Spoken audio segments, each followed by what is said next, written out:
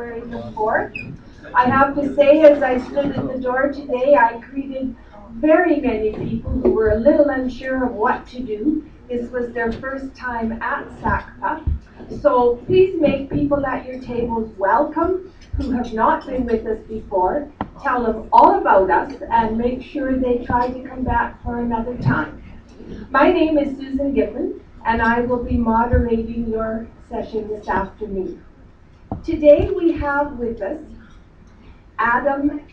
I'm sorry, Adam. Alex. Do that every time. Alex Schadenberg. And Alex is going to be talking about the Supreme Court of Canada's mandated change to legislation regarding physician-assisted death and what are our options. We all know that in February of 2015, the Supreme Court of Canada ruled that people with grievous and irremediable medical conditions have the right to ask the doctor for help to help them die. The court gave the federal government 1 year, and I believe that he tells me that day is tomorrow, to come up with guidelines. Now the Supreme Court has now given an additional 4 months for them to do that. The Speaker will argue that the SCC decision will set a dangerous precedent and that Parliament must first use the notwithstanding clause to continue to equally protect every Canadian.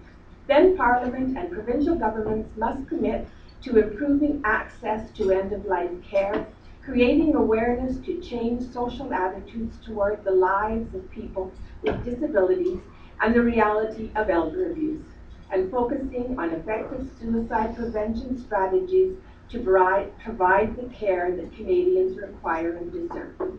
Alex is the chair, the executive director of the Euthanasia Prevention Coalition and chair of the Euthanasia Prevention Coalition International.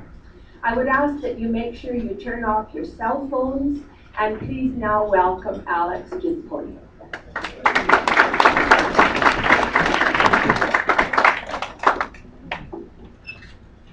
So I have a limited amount of time to handle such a large topic, so I will go straight into it about the Supreme Court decision and issues around that. Now things have changed. In fact, in this issue, things are changing every week. Things are changing as to what is going on politically with this question. Nonetheless, I will do my best to give you some information.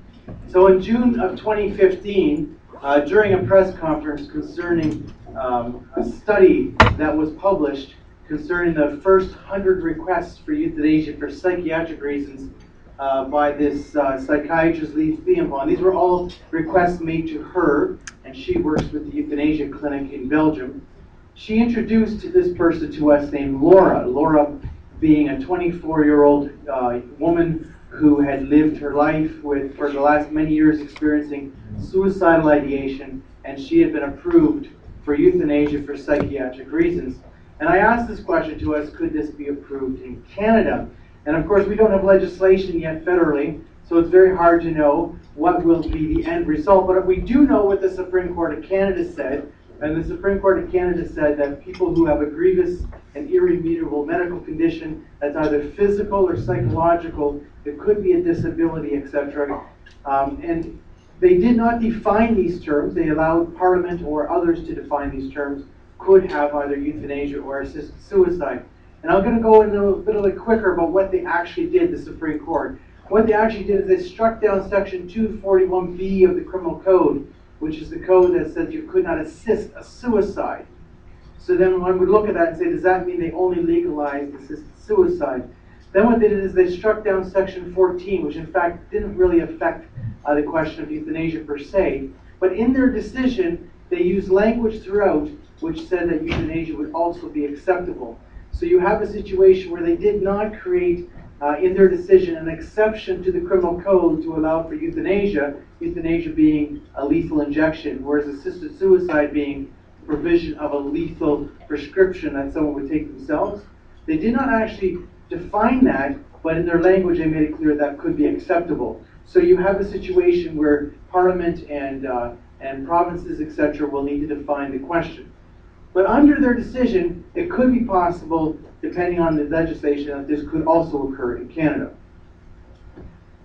So as I already said, euthanasia is different than assisted suicide. A lot of people get euthanasia confused because they think, oh, well, that's about when people didn't ask for it. And in fact, the definition of euthanasia has nothing to do with the request. What it has to do with is the act. The act is when somebody is directly and intentionally causing that person's death based on reasons of mercy, and usually, of course, that would require a request.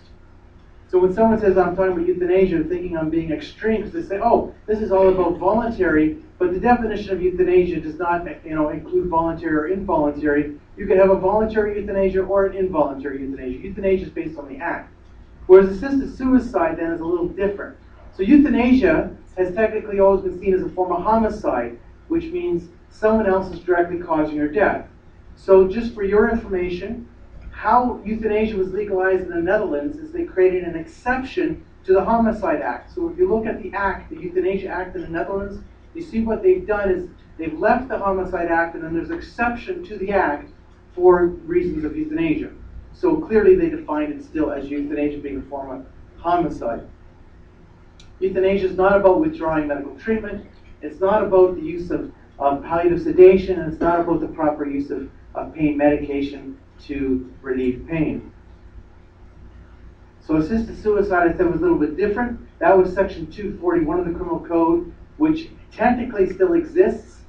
Supreme Court provided 4 more months of that act to continue to exist. And that says you could not aid or better counsel someone to have suicide. And in fact, I always thought that was a great act because remember, suicide is not defined by whether or not one has a medical condition or not. Assisting a suicide, the concept is that when somebody is seeking assistance to a suicide, is it a good idea within the culture that someone actually assists that act? So that affects everyone. That would affect a teenager as well as someone who might be terminally ill or disabled. So let's go through some stories because the Supreme Court said physical or psychological suffering. So when you look at polling across Canada, you realize, yes, Canadians do, if you look at the polling, yes, they support the concept of assisted suicide for people with grievous medical conditions. And I understand that and I'm not hiding that. But when you look at the question of psychological suffering, are we ready for that kettle of fish, right? Is this something we're interested in Canada? Because the Supreme Court certainly opened that door. So Mark and Eddie Verbossum, these were twins who were born deaf in Belgium. And they died in December of 2012 by euthanasia. They were in their mid-40s. They lived their whole life together. They, in fact, had a business. They had a shoe repair business. That's what they did together. And this is how they lived their whole life, was together. And now they were going blind. So they were not blind yet. The fact was is they were becoming blind, and they decided that euthanasia was what they wanted because they decided that becoming blind would be too great a level of psychological suffering. And they then went to the euthanasia clinic, and the same psychiatrist that I told you about who dealt with the Laura case, that was the case. That was the psychiatrist who also approved their deaths, and they died by euthanasia. A similar case happened in the Netherlands in October 2013, but it was once again a little different.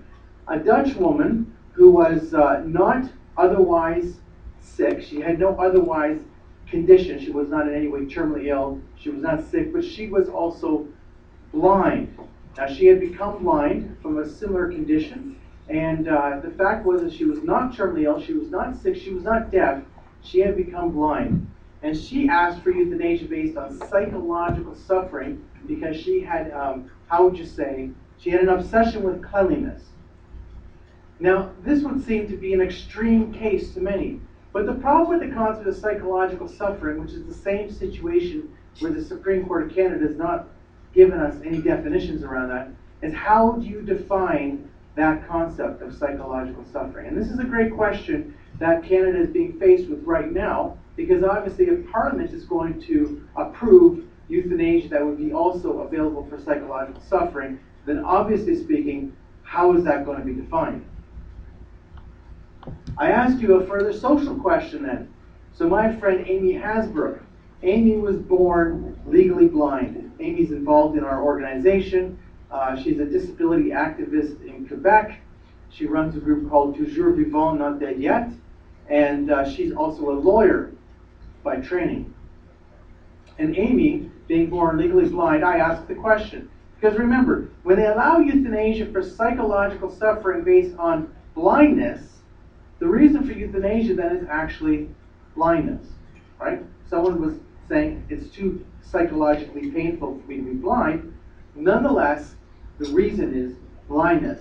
So I asked the social question. It's a very important question. If you're going to allow euthanasia under these circumstances, does that affect the attitude in the culture towards someone who's blind? I personally think it will, without a question. When these cases start coming up, it changes our perspective because now death becomes an option in that condition. The case of Tom Mortier is very important. He's a chemistry professor in Belgium. What's so important about this case is we know an awful lot about the death of his mother. His mother had been chronically depressed. She died by euthanasia based on, again, psychological suffering. Once again, it was the same psychiatrist as the Belgian Euthanasia Clinic. Now, what happened in her case is Tom wants you to know exactly, because he's done a lot of investigation. He's got a case before the Human Rights Commission based on what happened to his mother. His mother had gone through a long-term depression. That's true. His father had died by suicide many years earlier, so there's significant pain in this family. There's no question about it. But the fact is that she went to her psychiatrist seeking euthanasia. All that's true. But her psychiatrist was very clear that there was no grounds for euthanasia for Tom's mother. There were no grounds, he said. She went to another psychiatrist, and she once again asked for euthanasia, and this psychiatrist also said there are no grounds for euthanasia, and then she ended up at the euthanasia clinic. Now, how it all happened is the doctor, Dr. Wim Disselmans, who was doing a talk similar to what I'm doing right now, he was in their community giving a presentation. She attended that presentation and became then connected to that euthanasia clinic, and they approved her death. Now, what's important here is Tom wants you also to know that she had gone through a period of time of great happiness just recently before this time she went into deep depression. So as much as we might think about relationships and 16-year-olds and the ridiculous situations that occurred, but in his case for his mother had been in a long-term relationship with a man, and she had been doing a lot of traveling. She was very happy. Ian explains very clearly about the story. He says, well, my mother was a retired teacher. She had some wherewithal. She was enjoying her traveling. She was happy, and then the relationship broke up, and she went into a deep depression. Where his concern also comes from the fact that he did not know she was going to die by euthanasia. He was never given the opportunity to say to his mother, you're important to me. Please don't do this. You're important in my life. Never was given that opportunity. And his children, he has 3 children, they were never given the opportunity also to have that opportunity to convince her otherwise. So you have a tragic situation of a family feeling intense pain based on a decision related to psychological suffering for euthanasia. Remember, you can't bring someone back from euthanasia. You can't, they have died. Here's another case. You can look it up in the media. Actually, I can send you, if you don't believe me, you can email me. I'll send you the story. It's a bit of a ridiculous case, but it's absolutely true. Anne was a 44-year-old woman who died by euthanasia in Belgium based on psychological suffering. She had this psychiatrist, Dr. Van der Eycken, and she had gone through many years of her suffering with anorexia. And Dr. Van der Eycken was an expert in anorexia, supposedly. Anyway, Dr. Van der Eycken had convinced Anne to have a sexual relationship with him, which was a great, as you know, that's a great problem when you have a patient-physician relationship like that. Anne then, after a short period of time, submitted a complaint based on this sexual relationship to the medical board, and it was being investigated. And then Anne decided she wanted euthanasia, and she made it quite clear. You read the article about it, she made it quite clear the pain that she had experienced based on what she defined as sexually being exploited, and the pain related also to the procedure of complaining about this to the medical board was too great for her to continue living. Now here's the reality. I don't think anybody would question the pain that Anne was experiencing. The question is, what is the cultural reaction to this intense pain. And if you allow euthanasia for psychological suffering, these are the cases that you're not going to be thinking about when you're approving that legislation. So let's go a little bit to Oregon. In the state of Oregon, they have assisted suicide. So I've already made it very clear, euthanasia and assisted suicide have differences. The Supreme Court decision would allow them both. In Oregon, they do not allow euthanasia, they do allow assisted suicide. Barbara Wagner lived in Oregon and she had recurrent lung cancer. And so what happened is in 2007, she was prescribed an aggressive form of medical treatment based on the fact that her prognosis was not very good. She was dependent on the state health plan.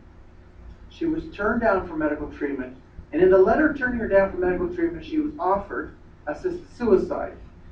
Now what's important about this is we have to understand about this concept of freedom of choice. Is this not a form of coercion? I'm not questioning, and I would not question, the right of the state to say we do not offer certain types of medical treatment in certain circumstances. Obviously, there's a reality to the limited resources. The question is what is the state doing getting involved with offering assisted suicide in these circumstances? I would also say further to that, is this a possibility? Now, I live in Ontario. You should feel sorry for me. We have massive deficits right now, and there's been significant healthcare cutbacks. Could this be a reality in Ontario? I don't know. But what I do know is there's a reality that assisted suicide and euthanasia are cheap responses, whereas medical treatment would be very expensive. That's a reality. So then the question of depression comes up. It's a very important question because in Oregon they actually have a situation. See, in Oregon they don't allow assisted suicide for psychiatric conditions or for depression. If you read the law, the one section of the law says that if the doctor believes that you're experiencing depression or mental illness or whatever, you're supposed to be sent for a psychiatric or a psychological assessment. So in Oregon they will tell you, we do not do assisted suicide on depressed people. And if you look at the polling in Canada, Canadians would actually support that sort of position. Nonetheless, Dr. Bentz is a physician in Oregon, and he tells the story of his long-term patient whom he had diagnosed with cancer. His patient was 76 years old. He then referred his patient to the oncologist, the cancer specialist, and the oncologist called him up asking him to be the second doctor to sign on to the assisted suicide form. So I'm going to stop 1 second and explain to you how these laws work.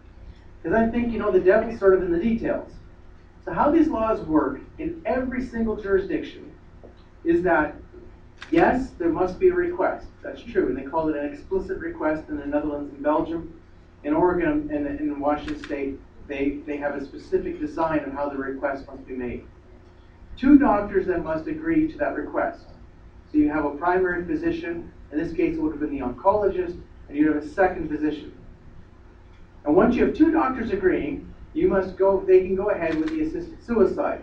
And then after the person has died, they send in a report to the government agency. Every jurisdiction is the same. So after Alex is dead, the doctor who's directly involved in the act must send in a report. So this is an important information because that's the same thing Quebec has approved. So the concept of oversight becomes very difficult when you have a law that's designed to be A, policed by the doctors, and B, the reporting procedures done by the doctor who did the act, so you don't have a third-party involvement. When you're looking at some abuses of law, you'll see that it's coming from those areas specifically, the design of the law, but they're all the same. In this case, his patient died by assisted suicide.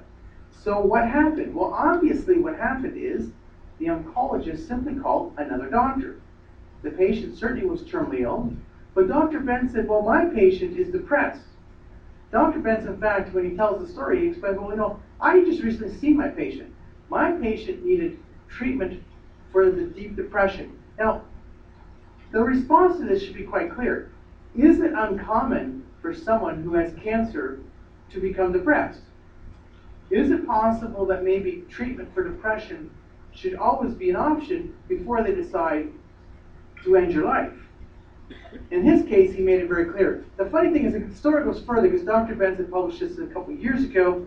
The doctor who was the second doctor who had agreed, who was signed on to the situation, then wrote a letter saying, well, if I had known that the primary physician, being Dr. Benz, had recognized that this patient was depressed, I would not have agreed. But of course, the other doctor, the oncologist, certainly knew that Dr. Benz had made it very clear his patient was depressed.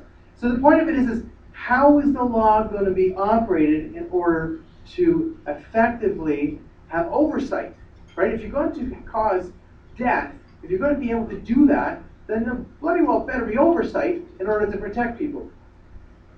I don't know if we'll watch here. Jeanette Hall. Well, this is an interesting story, and it brings up 2 points, or 3 points probably. Jeanette Hall lives in Oregon, and in 2000, she was diagnosed with cancer and given 6 months to a year to live. And Jeanette Hall had voted in favor of assisted suicide. So how it was legalized in Oregon, assisted suicide, was through a voter initiative. It was a plebiscite, right? And this is from a letter she wrote. She's still alive today. So she went to her physician, and she wanted assisted suicide. She did not want medical treatment. She was very clear. She didn't want radiation. She didn't want to suffer. She wanted assisted suicide. And within a few months, she would have definitely qualified if she had not had received any treatment. Her physician was not a supporter of assisted suicide. So the story is quite clear about what happened. Both of them have told the story in many ways. There's a video now, you can watch their story. And how it works is Jeanette wanted assisted suicide. Her physician didn't believe in assisted suicide, so what he did is he talked to her. He wanted to know what was important to Jeanette Hall. He wanted to know, what made her tick. And what he found out was that she had a son, and her son was very important in her life. Very, very important in her life. So, and he found out that her son was in a police college. So pretty soon he was going to be a police officer.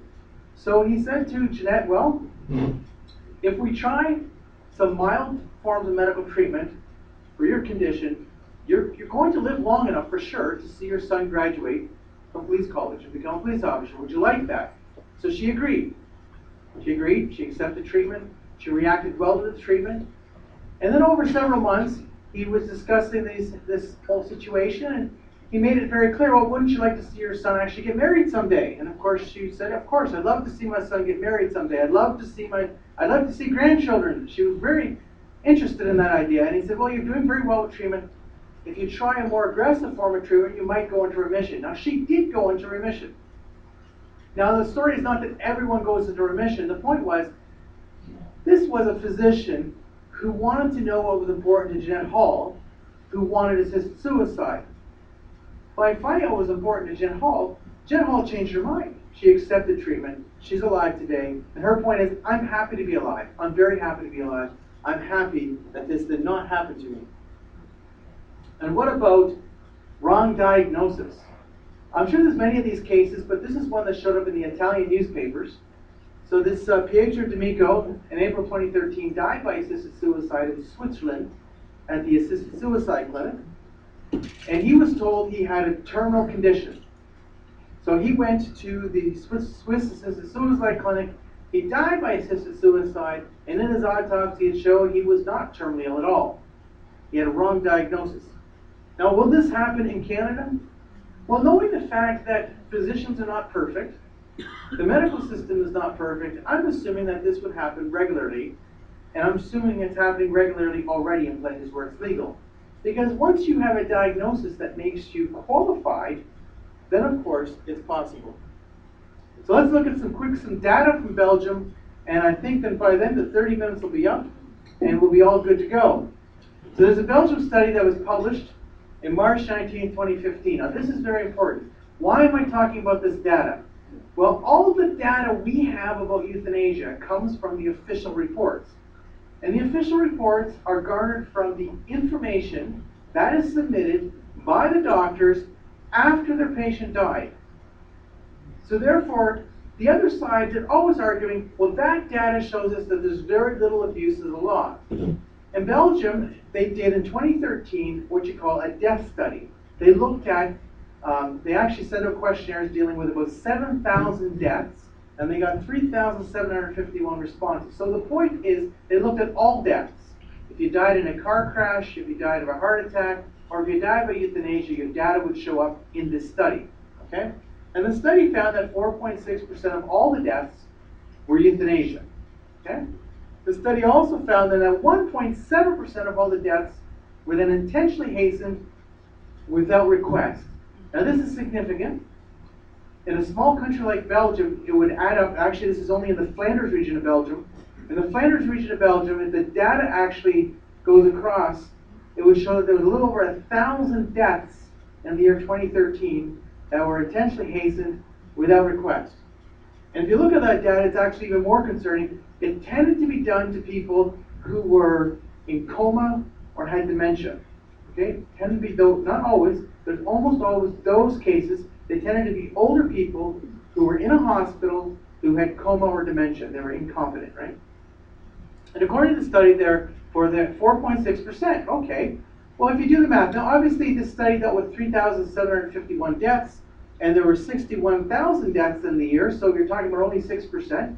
But if you're to do the math, that would mean about 2,800 euthanasia deaths. But the official reports show 1,454. So that confirms what we already knew, that there's significant underreporting in Belgium. Now, why am I saying we already knew it? Well, we already had stories from people like Dr. Mark Cousins, who had reported, had been interviewed in a newspaper in Belgium, and saying, I do euthanasia, but I never report my euthanasia. So you have these stories, so you just don't know how many there are. According to the data, it's significant. Significant. Now, why is that happening?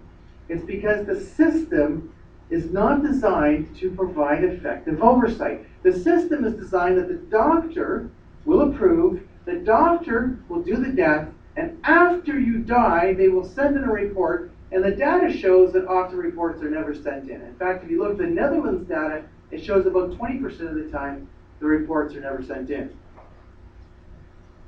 That tells you about the vulnerable group. Okay, they did a similar study a few years ago in Belgium, and they're asking nurses. And this is sort of important because it shows you the data. It was similar. They asked 1,678 nurses, and they got 1,265 responses about their experience with euthanasia. And in that data, it showed that 45% of those nurses said that their experience with euthanasia was that the last person who died of euthanasia was done without request. That's significant data. Very significant. And I'm going to jump past that. So latest data shows in 2015 there was 2,021 reported euthanasia deaths. Well, what's very interesting about the data, it just came out, it's just like a little over a week old. They asked this Dr. Wim Disselmans, as the head of the Euthanasia Control and Evaluation Commission, what he thought of that, and he says, well, we don't actually know how many euthanasia deaths there are. He says, we know that there's some unreported deaths. We just don't know how many. So he's, for the first time, actually coming out and admitting, oh, well, we have euthanasia deaths, they're just never, that are never reported, and we can't tell you how many there are. And we don't know anything about them. But the other thing about the data is you show this massive increase in the approval for child euthanasia, etc. So as I'm winding this up, in 2013 in November, I actually was in Belgium, and I had a debate with this Dr. Jan Bernheim. Now, it doesn't matter, you can Google him, you'll see that he was one of the key promoters of euthanasia at the time when euthanasia became legal in Belgium. And so what happened is we had this debate. And in the debate, I went through the data at the time out of Belgium, and I showed very clearly that there's abuse of the law going on. His response to that, because you know how debates go, responses and everything, he said, well, there are problems with the Belgian euthanasia law. And I responded by saying, well, that's cold comfort for the dead. I'm hoping that 5 years from now, I'm not here talking to you saying, you know, look what's going on in Canada, and it's really cold comfort for the dead. Thank you.